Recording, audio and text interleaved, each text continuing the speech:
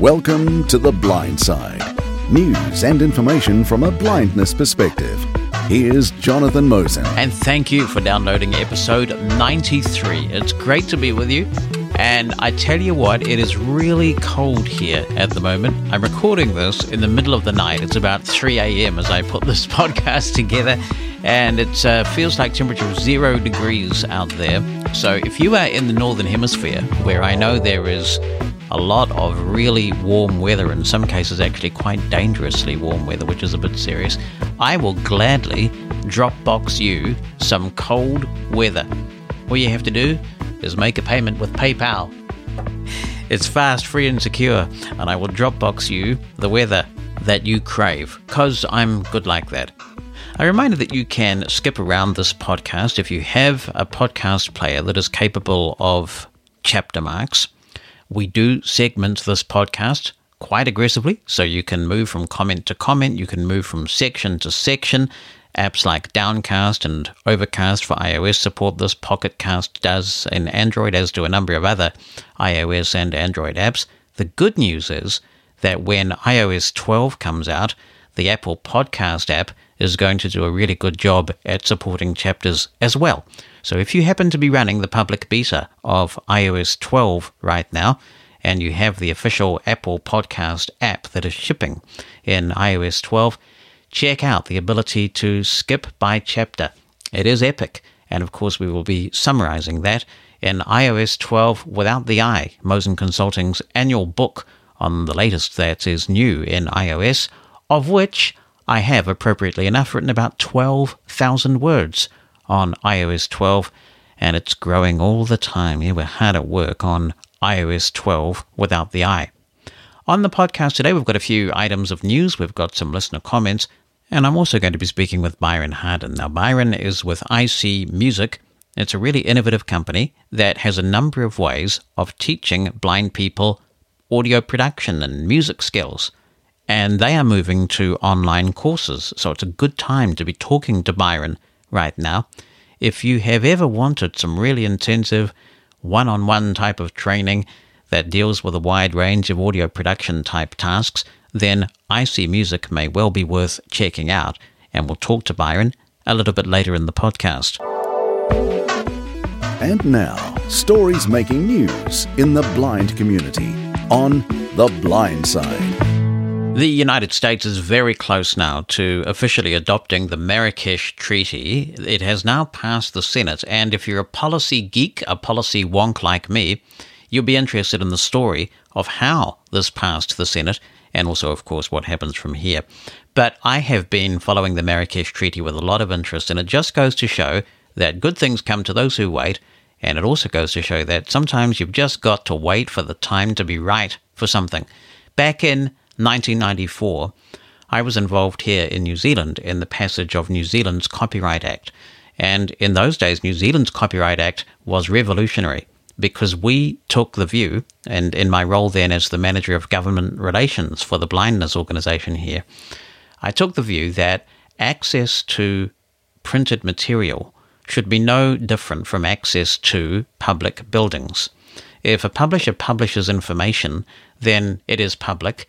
And if you have laws that say that buildings need to be accessible, then there also need to be laws that say that public information should be accessible as of right. And it shouldn't be necessary for accessible format libraries to have to go cap in hand to a copyright holder and say, please, sir, or please, ma'am, can we please make your material accessible to blind people? So we took this revolutionary legislation through the parliamentary process when New Zealand's Copyright Act was being redone in 1994, and we got there. And I must say, the authors were not happy initially. I remember getting a phone call in my office one day from the representative of the authors at the time, the Authors sort of Association, and he phoned me up and he said, so Mr. Mosen, do you steal from everybody, or is it only from authors that you steal from? It was quite remarkable. But in the end, they came round, and New Zealand's copyright law was later emulated, including in the United States with the Chaffee Amendment in, I think, about 1998. So the United States eventually had a Copyright Act that was largely modelled on that New Zealand model. And at the time, a number of us were saying what we need is an international treaty, because these laws are all very well and good, and they cover national jurisdictions, but there are still issues relating to the free exchange of international special format or accessible format material. And what we need is a treaty from the World Intellectual Property Organization. And when we started floating this idea back in the late 1990s, very few people were interested. And it just goes to show that you just have to keep working on these things. You have to keep persisting. And eventually, of course, many dedicated people got the Marrakesh Treaty through. And now ratification has been taking place around the world, sometimes a little bit more slowly than we would like, but it's getting there. So it is very significant that the United States Senate, by unanimous consent, and I'll come back to that in a minute, has adopted the Marrakesh Treaty. It does have to go to the House, and legislation needs to be passed there. It doesn't seem like that's going to be a problem. I suppose you never know with the political process, do you? But the House comes back from recess on the 9th of July, and it looks like it's going to be in pretty good shape. So this will mean that it should be easier for people in the United States to get material from other countries and vice versa. And of course, I think NLS is universally respected around the world in terms of the quality and the quantity of the material that they are able to produce. So it is very significant and exciting news, and it's all good stuff. I do want to draw your attention to this article that I found in Roll Call about this issue, and it fascinated me really just because I kind of like this political geekery, so I thought I'd share it with you in case it interests you as well. It says a 5-year campaign for a copyright exemption designed to make it easier for the blind and physically impaired to get access to foreign works of music and literature moved a step closer to being realized under a rarely used Senate procedure.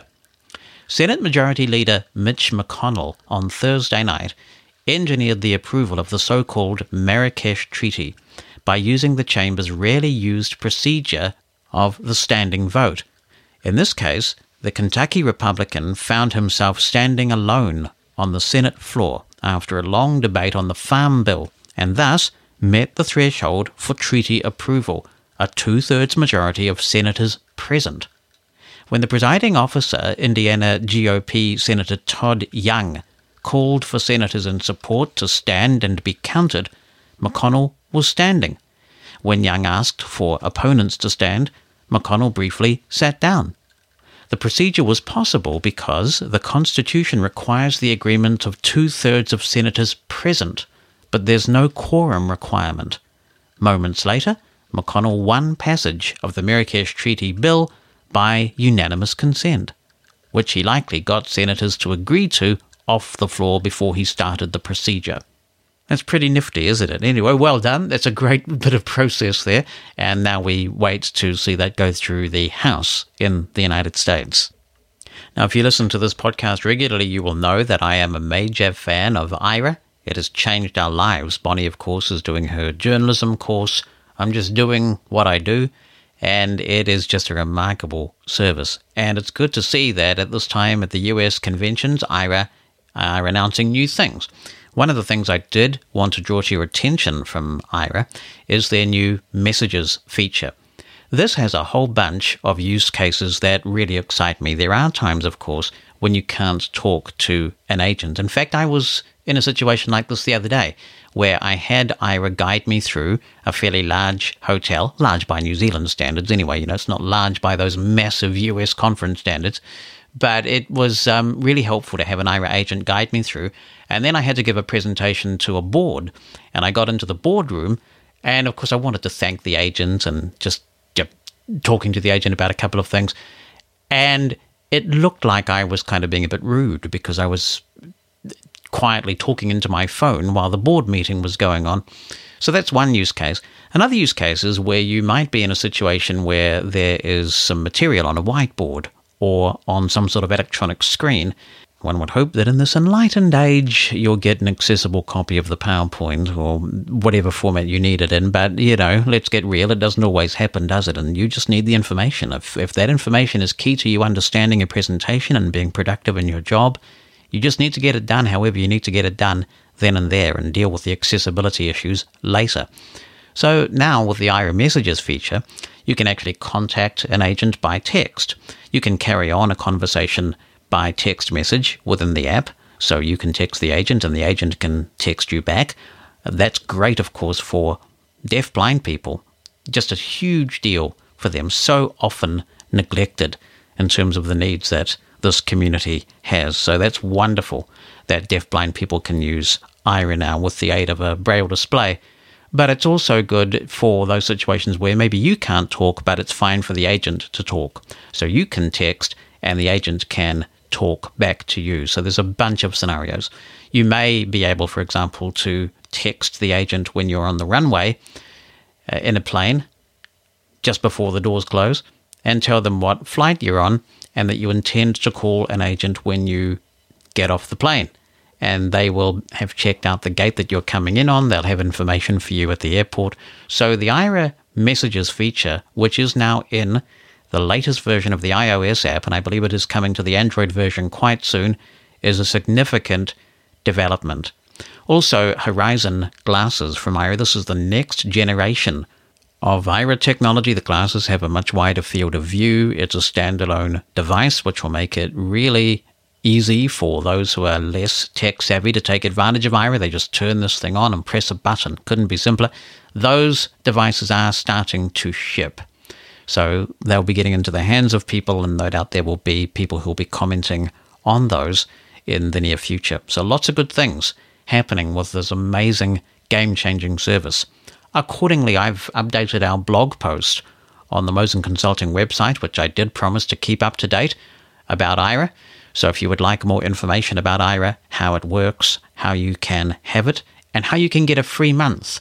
And if you want to support the Blind Side podcast, because we do this for free every week and all those nice things, and you are thinking about becoming an Aira member, then I would be so super grateful if you would join using the referral link that I've included in that blog post, because you get a free month of Aira, which is nothing to be sneezed at, is it?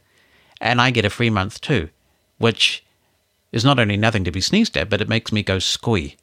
And I mean, you want to make me go squee, right? So I would appreciate that. If you are looking at getting Aira, then do fill in the referral link that I've put in the blog post, and we'll both benefit. So thank you so much in advance if you choose to do that. And here's an article I just couldn't resist including because it's actually quite scary. On June the 16th, Marco Zepeda, who's a blind guy in Arizona, he was trying to find an available urinal in a quick trip restroom. See, Americans don't like saying toilet. I've never worked out why. Everybody else just talks about public toilets, but no, in America you have to call them restrooms because somehow talking about what that actually really is somehow unseemly. We're all different. No, I'm just going to say toilet because we don't have any qualms about calling it a toilet, all right? Anyway, I don't want to get sidetracked. He says, I didn't hear anybody coming out, adding that he was snapping his fingers. Right? He's doing the echolocation thing, right? He's snapping his finger and skimming his hand against the wall to navigate due to his blindness. As Mr. Zepeda approached what he thought was an open urinal, he said a man whipped around, shouted, and pushed him away. And I go, okay, no, this is not going to happen to me. He says that he gets cursed at or pushed around almost daily because of his blindness. He said he started pushing back until he felt the man's radio. It turns out the man was a uniformed Phoenix Police Department officer. Oh dear. But Mr. Zepeda said he couldn't tell that and that the officer hadn't told him. Mr. Zepeda let up. That's when the officer took him to the ground. I said a couple of times to him, I'm blind, please leave me alone. I didn't know you were a police, Mr. Zepeda said. Sergeant Mercedes Fortune, that really sounds like a name out of, one of those Western drama things that we might play on Mushroom Escape, right? Sergeant Mercedes Fortune of Phoenix Police said that Mr. Zepeda punched the officer in the face, adding that the officer couldn't tell that Mr. Zepeda was disabled or visually impaired as he approached him. A conformer device I presume that means like some sort of prosthetic, in Mr. Zapita's right eye socket fell to the floor during the encounter, he said. And when that happened, this thing came out and it was on the floor.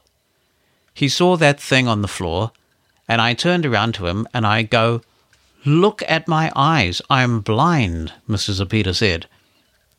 Fortune, this is the officer, said that who was speaking for the Arizona police, right? Said that the officer realized Mr. Zapita was blind when he saw the device. Yeah, that tends to work, right? You know, if people don't believe you're blind, I can't do this because I don't have prosthetics, but if people don't believe you're blind, people do this, right? They're in bars and they're getting a hard time, and people take their eyeballs out and do terrible things. Mr. Zapita spent the night in jail. All over what he said was a misunderstanding the officer chose to escalate. He could have said, "Hey, I'm over here," instead of reacting so aggressively to me, Mr. Zapita said. Phoenix police said the officer did suffer some minor injuries to his face. Mr. Zapita wasn't hurt. On Friday, a Maricopa County Attorney's Office spokesman said that Mr. Zapita wouldn't be charged for the incident. Interesting. I don't quite know what to make of that, but I thought I would include the story and see what you would like to make of it. And if you want to comment on any of this, the email address is theblindside@mosen.org. You can send an email with good old-fashioned text in it, like we used to, or you can attach an audio file if you would like to do that, or you can call the feedback line, and that is a US-based number. It is 719-270-5114. That is 719-270-5114. And let's take a look at some of the many comments that we've received this week. It's been another busy old week, and I appreciate that. Thank you. Nice to know someone's out there. Here's Jan Brown, and she's written in the email, and she says, "I was thrilled listening to your interview with Judy Dixon and the discussion of my favorite iOS feature, on-screen Braille. I don't know where I would be without it. I started my on-screen Braille life with Braille Touch and moved along through mBraille, still the most elegant Braille app to modern on-screen iOS Braille. I can't wait to hear an entire podcast on this, one of my favorite topics. I know I can be downright dull on my evangelistic fervor concerning this app. Woo! Also, says Jan, I am a fan of both my Victor and Apple devices.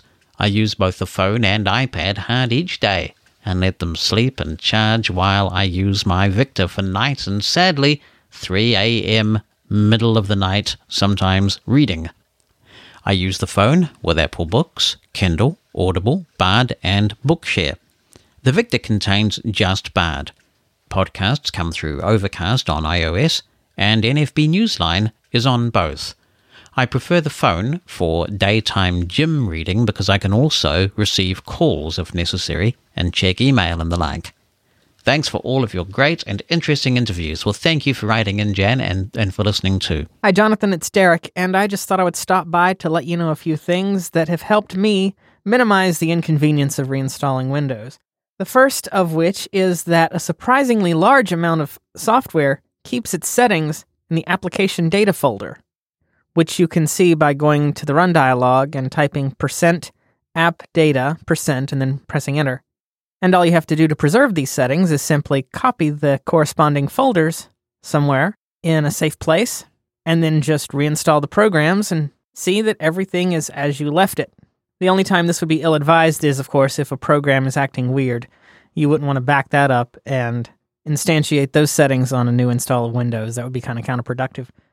The second inconvenience, for me anyway, when reinstalling Windows is all the UI tweaks that need to happen to make things feel like my computer, and I'm sure you have your preferences as well.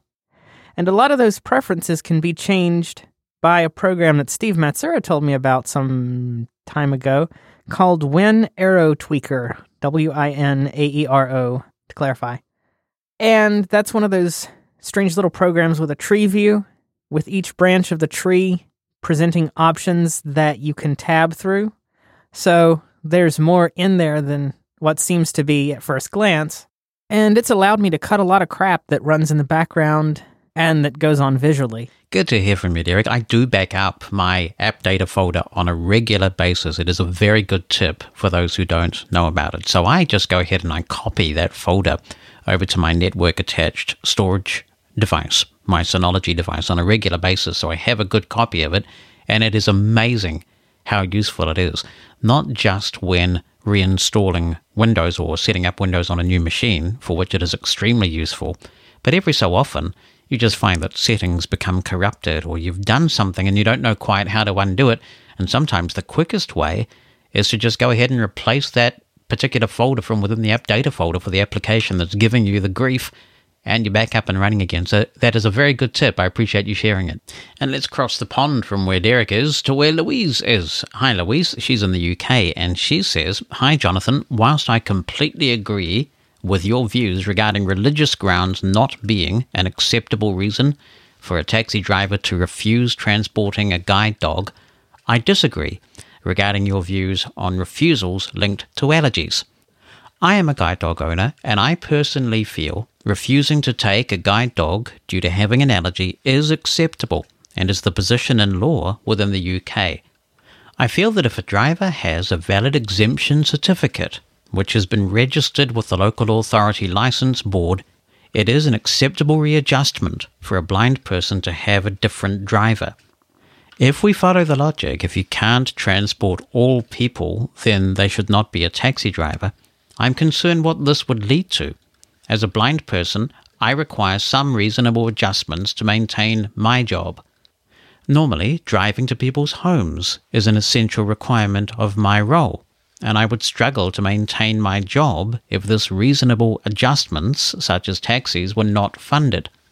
I personally would not agree with someone expressing the view that if I cannot meet an essential criteria of my job, I should find another profession."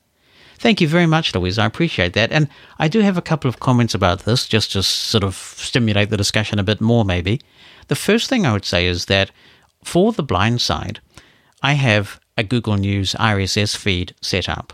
So every day I read dozens and dozens of stories about blindness, and that's where we get quite a few ideas for what we might talk about here on the blind side. And I follow up and I solicit interviews, and it takes a lot of reading and a lot of time. And I tell you this because I get to read a lot of blindness stories from around the world, and purely based on that anecdotal evidence, it seems to me like the UK has a really big problem with guide dog refusals in taxis. So I do wonder whether the UK provisions are actually working. I also just come back to my original point. Is it necessarily fair that if I have a meeting to go to and, well, I may choose not to disclose that I have a guide dog because I don't think that I need to, or perhaps I'm going to a taxi stand or taxi rank, it's called both in different parts of the world. Well, let's say I'm going from one meeting to another. I'm on a tight deadline. I go out there, there's a cab on the rank, and it says, "Sorry, I'm not taking you because I have an allergy to dogs or a religious objection to dogs." I'm being inconvenienced majorly. I could be late for my meeting. That could actually literally be a significant financial cost to me. If I'm in a profession where that meeting might get me a significant sale, say, or a significant contract, if I'm in that kind of profession and I turn up late, we know that first impressions are really important, right? So if I've budgeted time-wise to get into a taxi to go somewhere, and then the taxi declines to take me, and it takes a while for another cab to get to the rank, and it can do, Sometimes if you get refused by a taxi, it might take another 10, 15 minutes for another taxi to show up. You're late, it could have cost you financially.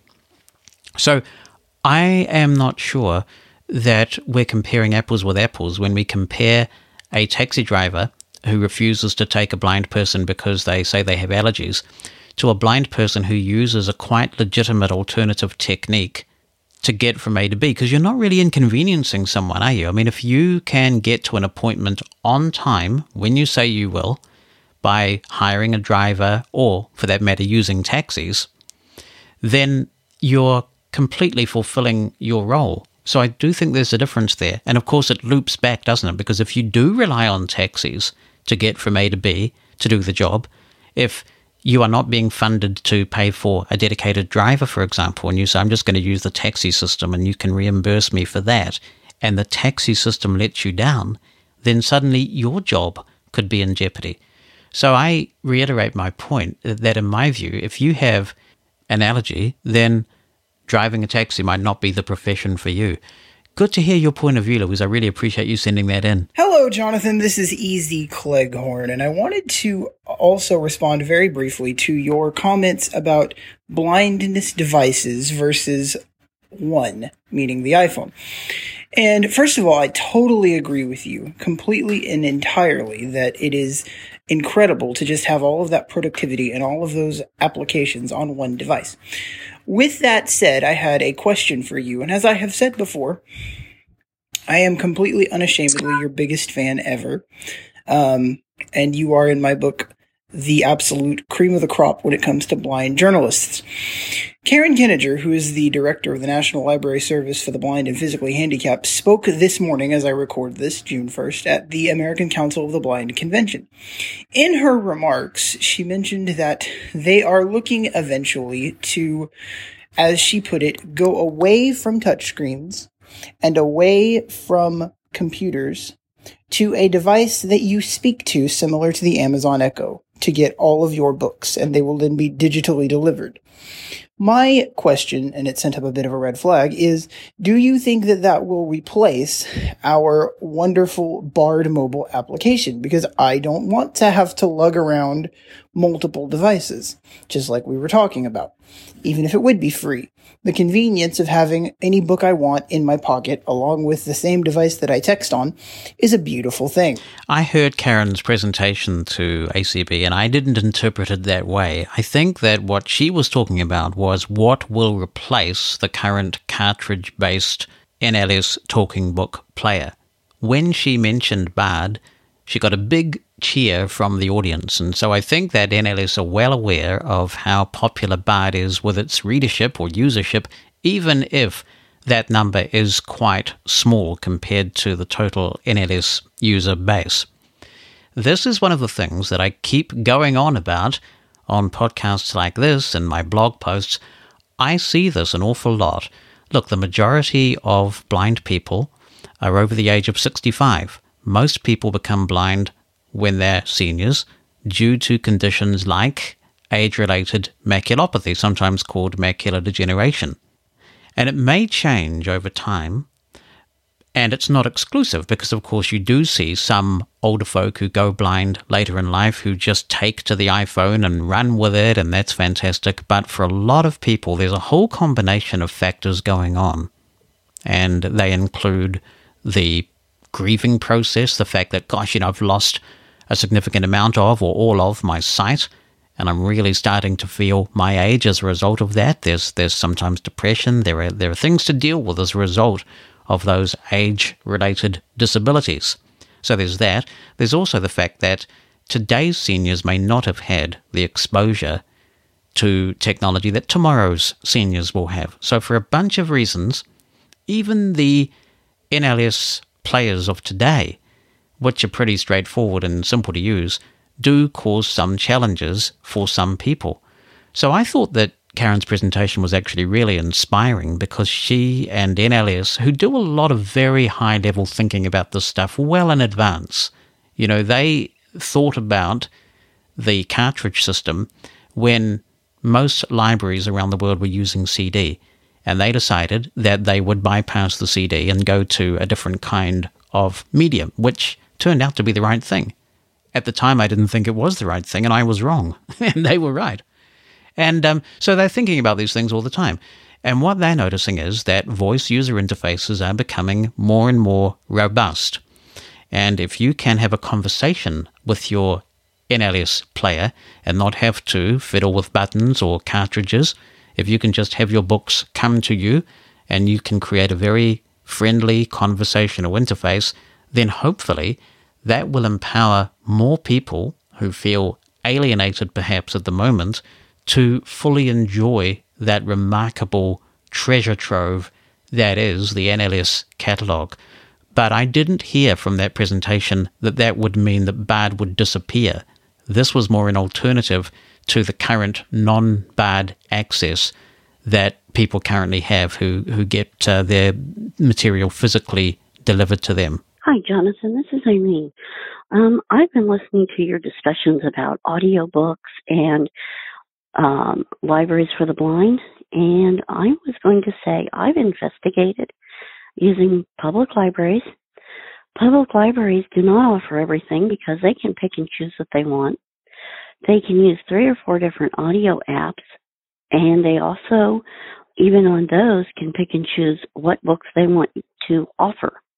And to get the best selection, you might have to go to 3 or 4 different counties and register on the sites through all those counties to get the best selection of books.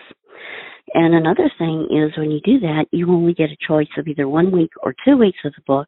So if you finish a book in 2 days, you might have to, if they have a limit on how many books you can get, you might have to wait or something like that. I do appreciate NLS because I can read a book for as many days as I need to or as few days, and that's what I like. Thank you so much for that. And in the comments that I was making, really what I was doing was kind of a bit of stargazing, I suppose, and thinking about what might the future look like. So I'm certainly not suggesting that special libraries or accessible format libraries should suddenly disappear, because we need them right now, especially given what I said in the previous comment about the age of many NLS and similar patrons of services around the world.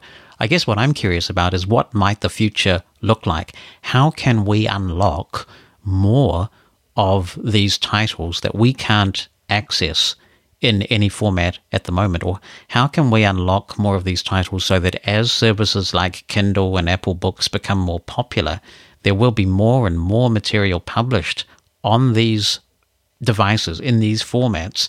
How can we make sure that every blind person can read any book that they would like? I guess that's the ultimate goal, isn't it? To make sure that you can pick up any book you want the moment it's released and read it. And sure, it's a pipe dream right now, but it's interesting just to explore how that might happen. But that doesn't detract in any way from all the really good points you make about what a fantastic service you have in the US and we have in many other parts of the world with these accessible libraries. Hi, Jonathan and Blindside listeners. This is Daniel Summerall.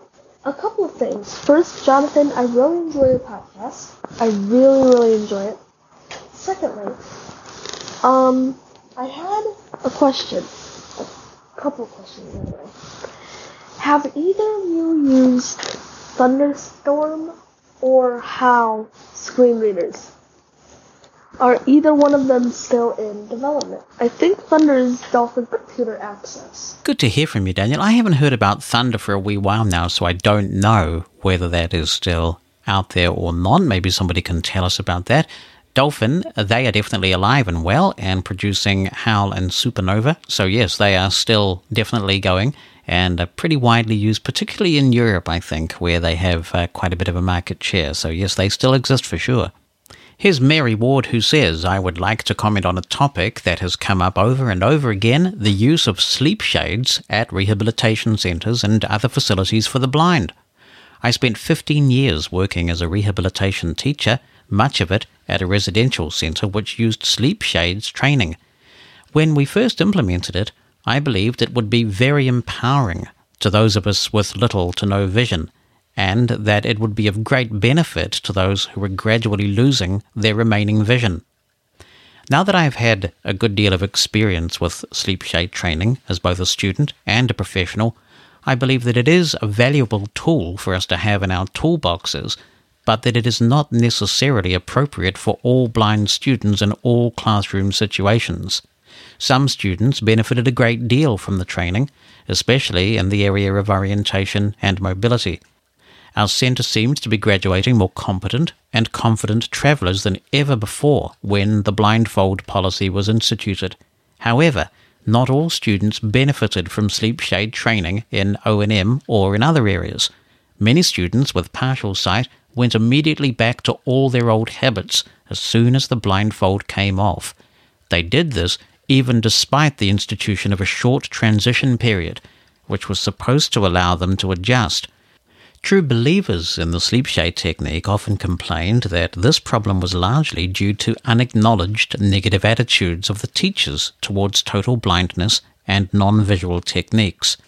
Even if this very subjective charge could somehow be proven true, however, I do not believe that dogma should ever replace evidence-based methods when we evaluate the efficacy of a given teaching strategy. In effect, relying on such arguments is tantamount to bringing religion into our professional practice. We just shouldn't be talking about dogmas in debates about teaching methods, no matter how deeply and passionately we might believe in them. After my 15 years in the profession, I came away believing that the sleep shade technique is one of many techniques that can and should be used to help people adjust to vision loss, especially if that vision loss is severe or progressive. As with other techniques, many other factors need to be considered, especially the presence and severity of other disabilities. For example, a person with a recent severe traumatic brain injury might need a notepad to keep up with daily activities and may not have the braille or listening skills to do this without a handwritten booklet. The sleep shades might also benefit an individual in some aspects of training but not others. For example, someone with stable 2200 vision might be expected to be able to use screen magnification software for many years to come without much reliance on a screen reader, but they might still benefit from some O&M and daily living skills. Sleep shades might be used to put a group of students onto a level playing field so they can share equally in a given activity, such as a rope climbing activity or a game. For me, the sleep shade technique is a very wonderful and useful technique, but it is not a panacea. It needs to move off the pedestal and into the teacher's toolbox where it belongs. Thank you so much for such an eloquent message, Mary. Really appreciate that.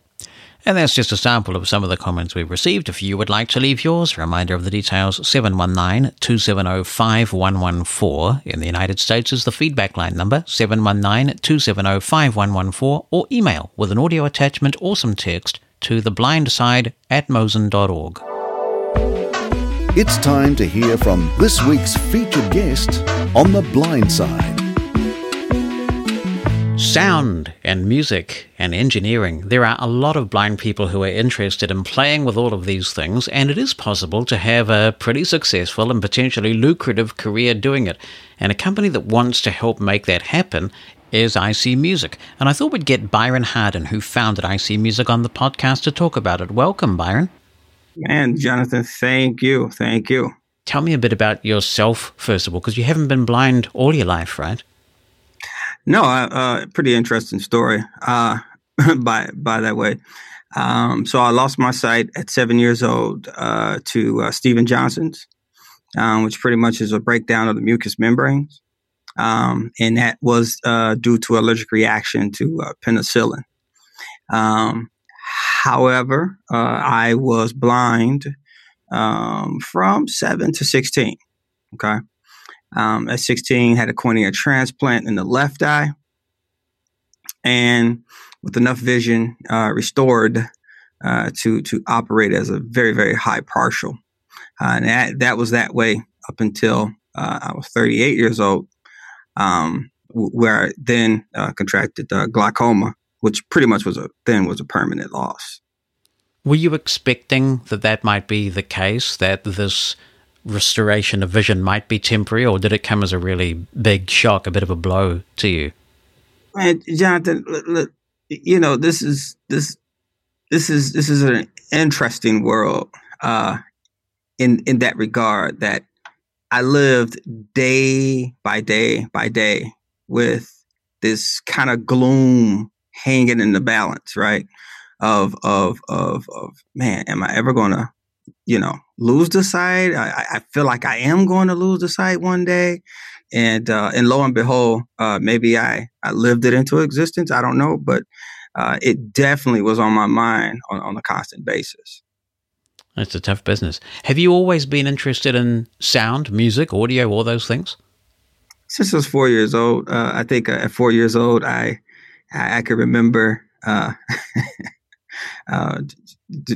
disturbing my mom, if you will, with the boxes and the coat hangers and banging them about and making noises at 5 and 6 in the morning, musician hours. Not. But I was playing drums. I started playing drums at that time, and it was via a cardboard box. And then I moved on to obviously a conventional drum set probably about 5 years later. And then that's when I started disturbing the neighbors. So your interest in music actually predates your blindness. Absolutely. Yeah, for sure. As a blind person in that period, from until you were 16, did you pursue music in any kind of formal way, take lessons, all that kind of stuff? I started I pursued it, not so much formally. I went to ISVI, which is Illinois State School for the Visually Impaired, and it's an amazing institution, I must say. Especially, I thought it was a pretty forward thinking and operating institution. They allowed us to tear up toys and bang on them and use them as drums. And they had drums there. They had music classes there. But this is like on the extracurricular side of things, right? Or extracurriculum side of things, to enter into talent shows and, just play the drums in the talent show with no vocals, no other instrumentation. And that's when I kind of fell in love with the idea of playing, more in a band make situation. We started a band. My very first band in life was called Hot Ice. And it's an interesting title. Yeah. I think all my titles, icy music, it all has a play on things on the opposite. And what was interesting was with Hot Ice was we actually had gigs, and I was a guitarist and keyboardist and myself on drums and no bass player in that band. But, then we had a guy that was playing the Tonka truck, which I thought that was pretty interesting, but nonetheless, pretty cool. So you have been doing music all your life, right? I mean, has it been your main career, or have you been doing music as a kind of a part-time hobby, passion thing? I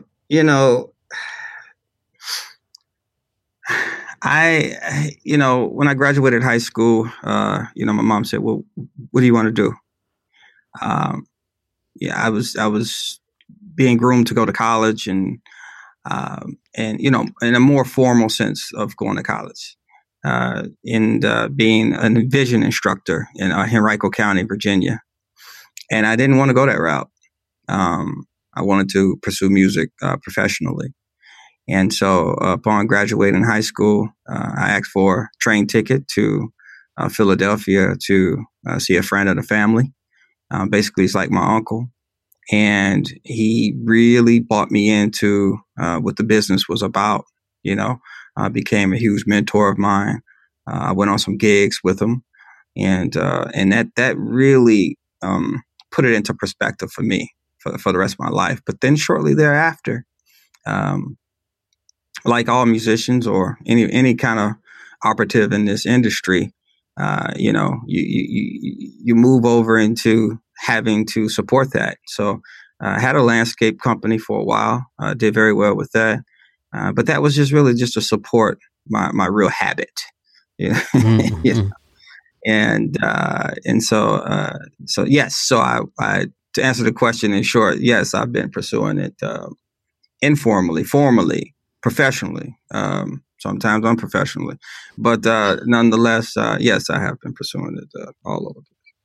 You will have seen a lot of change in the way that music is produced, and I guess I'm of an age where I still feel this enormous sense of gratitude that we can now produce really, commercial quality material in Absolutely. A home studio, and all the digital technology that we have at our disposal now really has equalized things. It's leveled the playing field in terms of, even if you don't make it really big and somebody doesn't come along and sign you up and make you a star, you can produce some enormously successful stuff just Absolutely. sitting at home. It's a pretty cool deal, right? Yes. Well, this is a thing that I say, we deal a lot here at IC Music with the interaction with rehab services. And that's one of the lanes, one of the areas that I travel frequently with them, and telling them like, hey, look, this technology that exists now has made it that the large format studios, that is not where the employment is. The employment now exists in a person's bedroom. It exists in a dorm room, in a basement, in a kitchen, in a bathroom, wherever you can squeeze a computer in and a couple of hard drives and a microphone, you have a recording space. And that's just the reality of it now, which is awesome for blind people. It's funny how things come and go. In the 1950s, of course, some of those early rock musicians used to put microphones in the bathroom because that was the way they got reverb. That was pure natural reverb they were doing in those days. Yeah. I'd say capturing ambient is and always has been the what I call the second engineer in the room, if you will. How did you get the idea for IC Music? Good question. That came through a conversation back in 2007 with my oldest son's mother and I. We were sitting and we were talking, and she said, you have the visual issue, and you've adopted a lot of techniques, and you should teach people how to do this, like who need this. And I was like, oh, really? Good idea. But didn't think much about it. Obviously, 6 years later, in 2013, formed the LLC. And what does it do? If someone comes up to you in the street and just wants kind of like a précis, an elevator pitch about what IC Music does, how would you describe the company's work?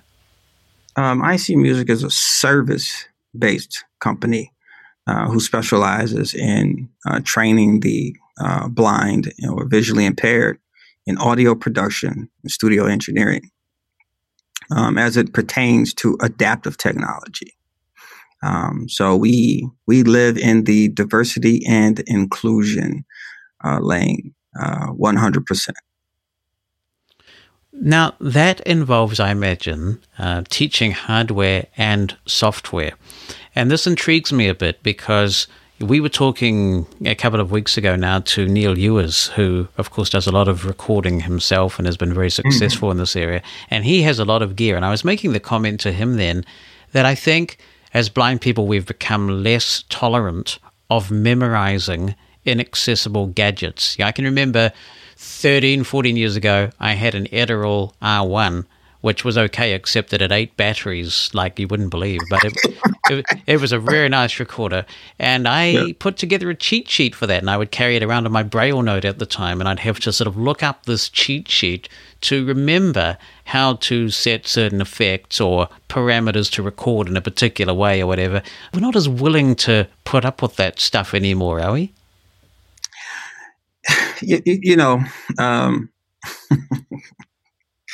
It's funny because we traded that off for keystrokes. You got 12 million keystrokes, and I'm exaggerating here, but it's enough totally to warrant someone's mind to go crazy, especially mine. Old and feeble as it is, I sit there, I look at the multiple platforms and pieces of software that we use on a day-to-day just to adapt, and just in that one apparatus, the computer, it's mind-boggling to me that I say, hey, look, Byron, now this one has 1,000 keystrokes. This piece of software has 2,000. This one has over 700. Jesus Jones, what? So I think we've traded it off. And allocated our brain power just a little bit differently than what it used to be. But I will agree with you that we've definitely moved on. Yeah, and I think the two key differences there, though, are first that you often have menus. So you will memorize the keystrokes that you use all the time, but often you will be able to drill down through accessible menus that talk through your screen reader and give you some sort of confirmation. And then secondly, because you're running a screen reader, you can often get some sort of audible confirmation that the effect that you think you want is the effect you actually got, whereas you might not be able to get that on an inaccessible piece of hardware. I agree 1,000% with you, Jonathan. A funny story, real quick. I remember when I started really recording, which was, my first experiences was in reel to reel, 2-inch tape. Yeah, great days, man. Yeah. and digital tape too as well, DA88s and 38s and stuff like that. And I remember not being able to see that well at this time, but still able to see and thinking like, oh my God, well, what would I do if I had to cut this tape? How could I do that?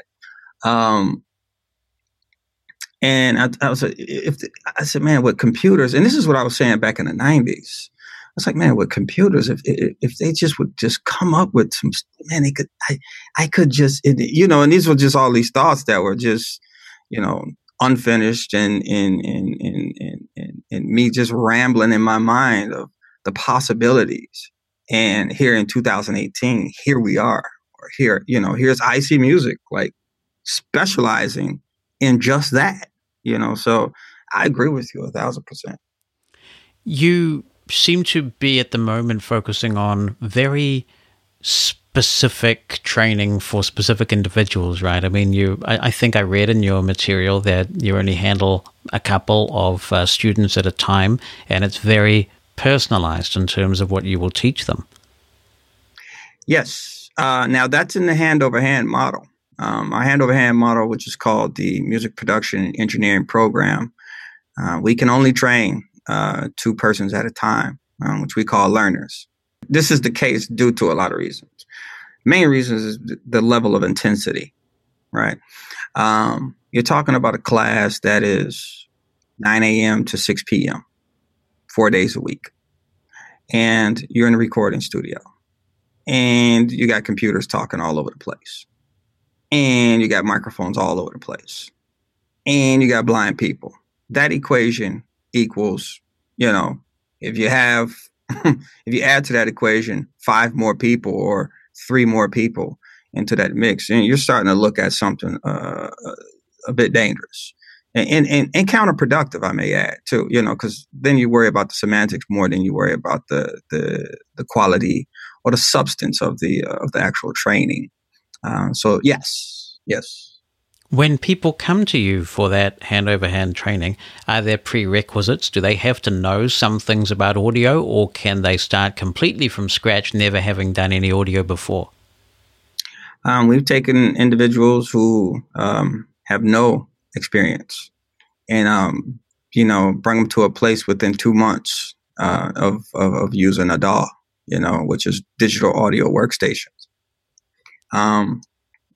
The program is set up to be a means to the next step and not a means to the end, like a lot of rehab training is. What would you expect will happen then after they graduate the program? A lot of individuals, we know that from what we call, we perform what we call a PI evaluation, which is a participant intake eval. Which is a 4-hour process for that particular format of training. In that evaluation, we're looking at skill set, we're looking at, technological skill set, we're looking at direction and which way a person wants to go. Is it conventional employment? Is it entrepreneurial direction? And either one of those choices that are made, then that's how we gear the training. Now, when a person leaves, generally what they set out to do, they're able to accomplish, at least to a degree. There's generally some subsequent training that has to happen. So, for instance, if it's a person who wants to move towards the entrepreneurial lane, then we say, okay, hey, look, you're going to need some business training. A lot of the rehab services now are starting to move in that direction before they even send them to us. This is not the cheapest tuition by far. So with that being said, rehab services say, hey, look, if we're going to pay for you if we're going to sponsor you to go to this program, we're going to need to know that you're super serious.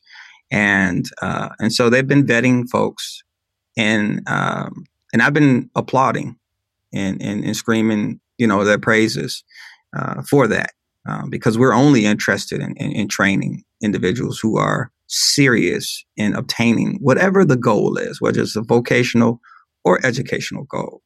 So getting right back to the question you asked, which was, what do they do when they leave? It's like, okay, either they're starting their own business.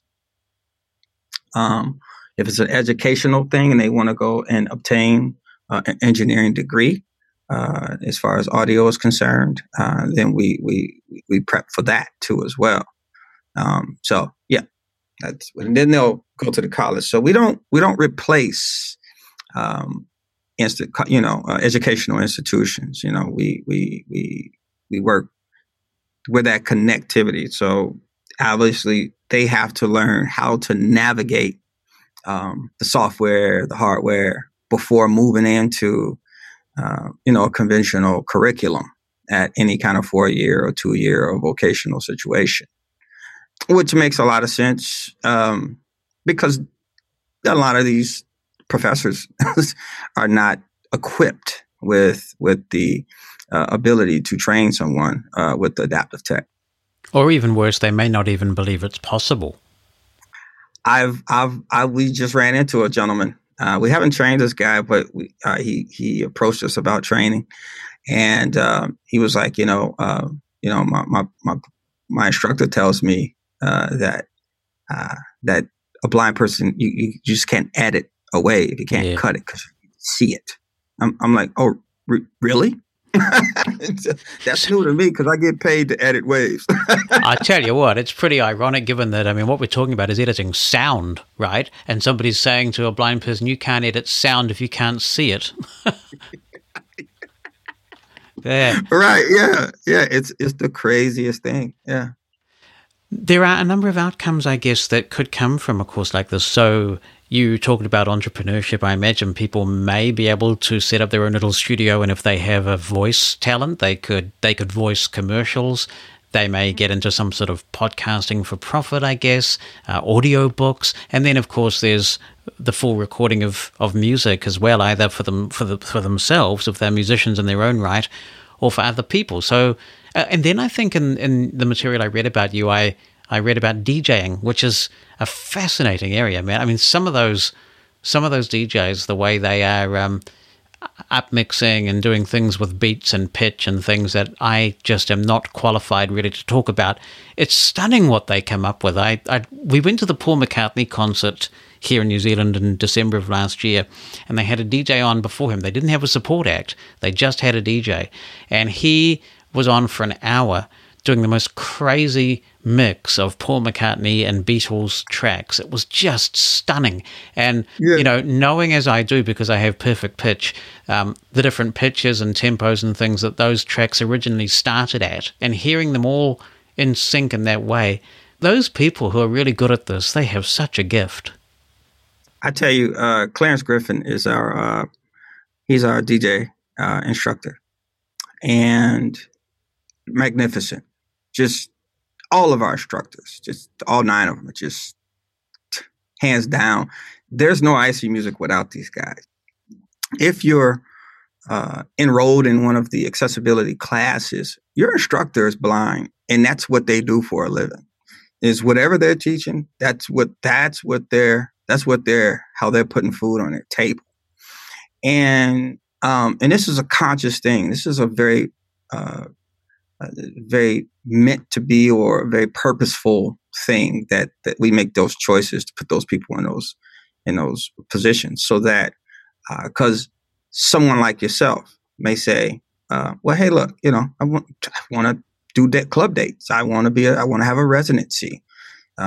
We've had people come in and wanted to wanted to oddly enough do one thing, like do mastering or something like that, or pre-production engineering or whatever the case may be, and left here DJing, and it and went out and got work based on it. So it's amazing. I mean, I DJ myself. I'm totally blind. I can't express like I mean, in anything that a blind person does, independence is, I think, the number one reward. If you can be independent, and then if you could be really good at it, and then after that, if you can start making money at it, oh man, this becomes it's unreal of what happens to a person after that. So yeah, this technology is really amazing like that.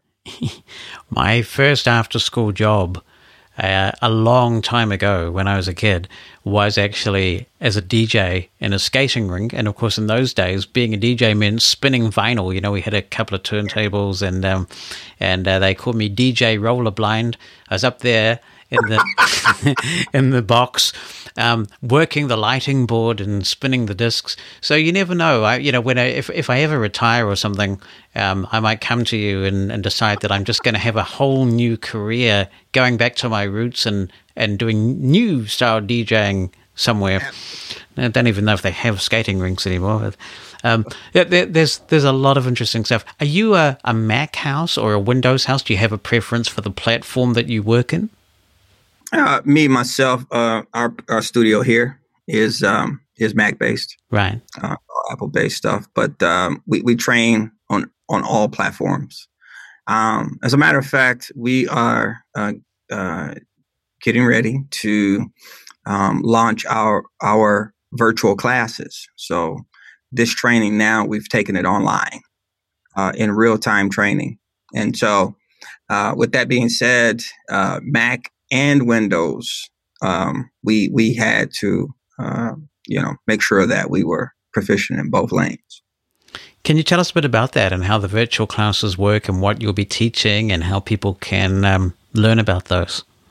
Yeah, great question. Yeah, the thing is person expresses interest and they become a learner, and what we've been able to do with these classes is persons pay. Everything happens on the website itself, and so you go, you look and see what course you want. Go in, you sign up for that course, you pay for it, everything right there. It's usually myself. I'm usually the one that is doing an evaluation so that I can inform the instructor of how to proceed in the training with you, or what to expect. After that, classes start, and what happens is we train on Zoom. Zoom being highly accessible, an amazing platform. We haven't had too much issue with that. Training individuals how to use Zoom, and we wanted to. Well, I'll come back to that because that's going to be a long, drawn-out story. I will say this.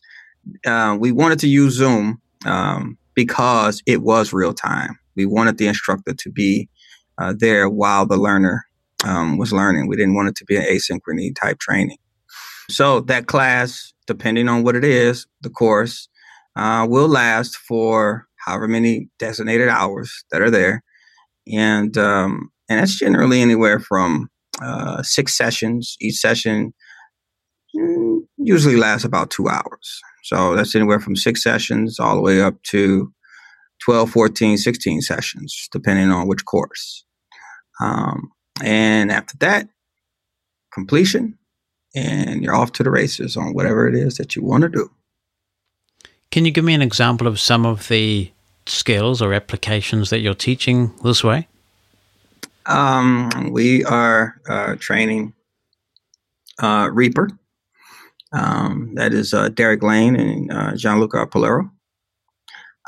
We are training songwriting, navigating Pro Tools. Those courses are trained. Our trainer is Kevin Reeves. The DJ course, of course, that is Clarence Griffin, as well. Audio mixing in Pro Tools, complete control, and actually Machine as well, which is not accessible out the box. These proprietor macros. These proprietor macros being created by Jason Dassett. He's actually going to be the one who is demonstrating at the event on July 19th that we're going to be doing here for Access Chicago. And then there's an audio production course as well, which is also taught by Derek Lang. Does the Reaper course cover MIDI only, or does it also cover, for example, I'm using Reaper right now to produce this podcast, so would it cover producing podcasts and spoken word material as well, or is it exclusively MIDI? It is audio, it's MIDI, it's right. The whole thing. What we do, yeah, we have to customize quite a bit. So it's kind of whatever. We just trained a Reaper learner not too long ago here, and she really wanted it for kind of more in the novice lane, more of as a hobby. You know, she sings, she plays piano, and she wanted to record her own stuff. Well, that also turned into putting together podcasts for her job, and which was a thing that she didn't even think that was going to happen. But you know, she saw how easy it was, and told that her boss was like, "Hey, look, how about it?" And she was like, "Well, how about it?" and so it worked out well. So yeah, it's the gamut. I mean, from the bottom to the top. And I suppose if you're going to be running your own company, you can choose the software that suits you best. And Reaper is an amazing package in terms of accessibility, and it's cross-platform, of course, which is nice. It has a really robust API. Tools like Osara are doing a great job of making it accessible. But if you're going to go and work in someone else's studio, you're probably going to have to learn Pro Tools, right? Yeah, but you know, Pro Tools, Jonathan, is a flagship software in a lot of bigger institutions. And, you know, these movie houses, any kind of post-production house, they're normally going to have that particular software.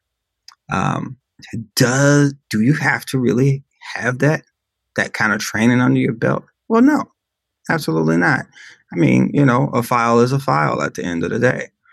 But I will say this, you know, if you want to communicate with the bigger studios and stuff like that, Pro Tools is probably something that a person would want to know for a lot of reasons. And we're also moving into certifications for Pro Tools too as well. How much do these courses typically cost to take? Well, the cheapest course I believe we have is the voiceover course, which is the Mac OS screen reader. And I think that's $240. And it can get as expensive as, I want to say, the All Access Native Instruments course is something like $1,200. Give or take a couple of dollars, but right. You know, right. In the ballpark. And do people walk away with audio recordings of the course and written material, that kind of stuff? I would try not to do that. Written material, yes, but the audio recordings, we try not to do it because it's the instructor instructing as well. However, we sometimes we have to, you know, especially because it's so content heavy, and so there's a lot of homework that's given, and so for a refresher, you know, we'll let loose the material, especially like in a Reaper course. I mean, there's a lot of available content for a person to grab hold of, free content out there, and very, very good content, I may add. So, and we point them in those directions. We don't shield that, because that's not what they don't pay us for that. They pay tuition to be proficient. And in order to be proficient, information is really your best friend. Zoom is a very good choice, I think. And of course, Mosen Consulting produces a book on Zoom, which is available in the store. But one of the things that's great about Zoom in that situation is if the instructor has a Zoom account, they can enable what's called original sound, and they can also turn on stereo, so you can get some amazing audio from your instructor over Zoom. Yes. So sometimes, and kind of back to the question that you asked earlier about the recordings. Sometimes we have to, even besides the point of it being content heavy and it's being a refresher. There are certain recordings, and like I say, in the homework portion of it, they definitely walk with that. They have to, because at the end of the day, if there's 2 classes per week, the off time, we're expecting for them to come back and let's pick up what we left off at. And if it's going to be any kind of review, it should be very, very short and just a reminder and not relearning. And you are actually going to be at Access Chicago very soon, on the 19th of July, I think. IC Music will be there giving a kind of a live demo, which sounds really fun. Oh, yes, that is going to be the grandest. We're actually launching our virtual classes that day. So Jason Descent, the machine and complete control and mixing in Pro Tools trainer, will be flying into Chicago, and he's going to be demonstrating on a live stream of he's going to be demonstrating machine and complete control. I think that's going to start right at 9:00 Central Standard. That's going to be an hour-long episode. And then we're going to take a break. We're going to come back. And I'm not really too sure of the times. I know I should be, but the times are still a little bit kind of loose. Right. But kind of roughly at the 11:30, 11 o'clock time frame, we'll be moving into film scoring. He's going to score a 3-minute film. He's going to do that in Pro Tools. The third episode is, I believe it starts at like 1:30 or something like that, Central Standard once again. And that's going to be a recording session in Pro Tools. This is also being sponsored by Avid, I may add. Thanks to Ed Gray and the team over there. They support us heavily in this training. So yeah, we're going to have a recording session, live session there on the spot with an artist. Her name is Nola Ade, and she is from Chicago, by way of Nigeria. At let me see, that's going to be 2:30 p.m. Central Standard. That will be the Logic Pro, and that's going to be a pre-production demonstration. So just basically creating a project and seeing how things work actually in Logic. And that's the Apple product. Cool. So these are going to be live streamed, are they? So people can tune in and have a listen? They're going to be live streamed. As a matter of fact, if everyone would go onto Facebook, if you go to the IC Music LLC Facebook, which is ISEEMUSIC LLC, and that's our Facebook page. If you like that page, then you will get the notification with the link for the actual live stream. Super. And if people would like to know more about IC Music and how they might be able to participate in the classes, what's the best way to do that? Well, you can go to our website, which is www.icmusic.org. It's www.iseemusic.org. all of the information is there. If you have any questions, there is a contact form that you can fill out there, and I'll be glad, or someone on the staff here would be glad to satisfy any kind of question. Well, as it pertains to audio production and training for the blind. Yeah, super. Well, it's great to catch up with you on this, and congratulations on all you're doing. It sounds like it must be very rewarding when you see somebody really taking this information that you've given them and running with it and turning it into gainful employment and independence and meaning, and that must be very positive. Jonathan, I can't say it enough. It is why I do what I do. Our hand over hand training, the first day it's done, the learners usually come up to me and say, "Thank you. This is exactly what I wanted." I mean, you're in a full-fledged production house at this point, in a recording studio. You're hands-on. Everything is there, and things that you only hear about are now a reality. They're there. It's tangible. And I think that's another great thing about the hand-over-hand model. If I had anything that I would say, it would be that I wish we could make it tangible in the virtual model, but you don't have that luxury, obviously.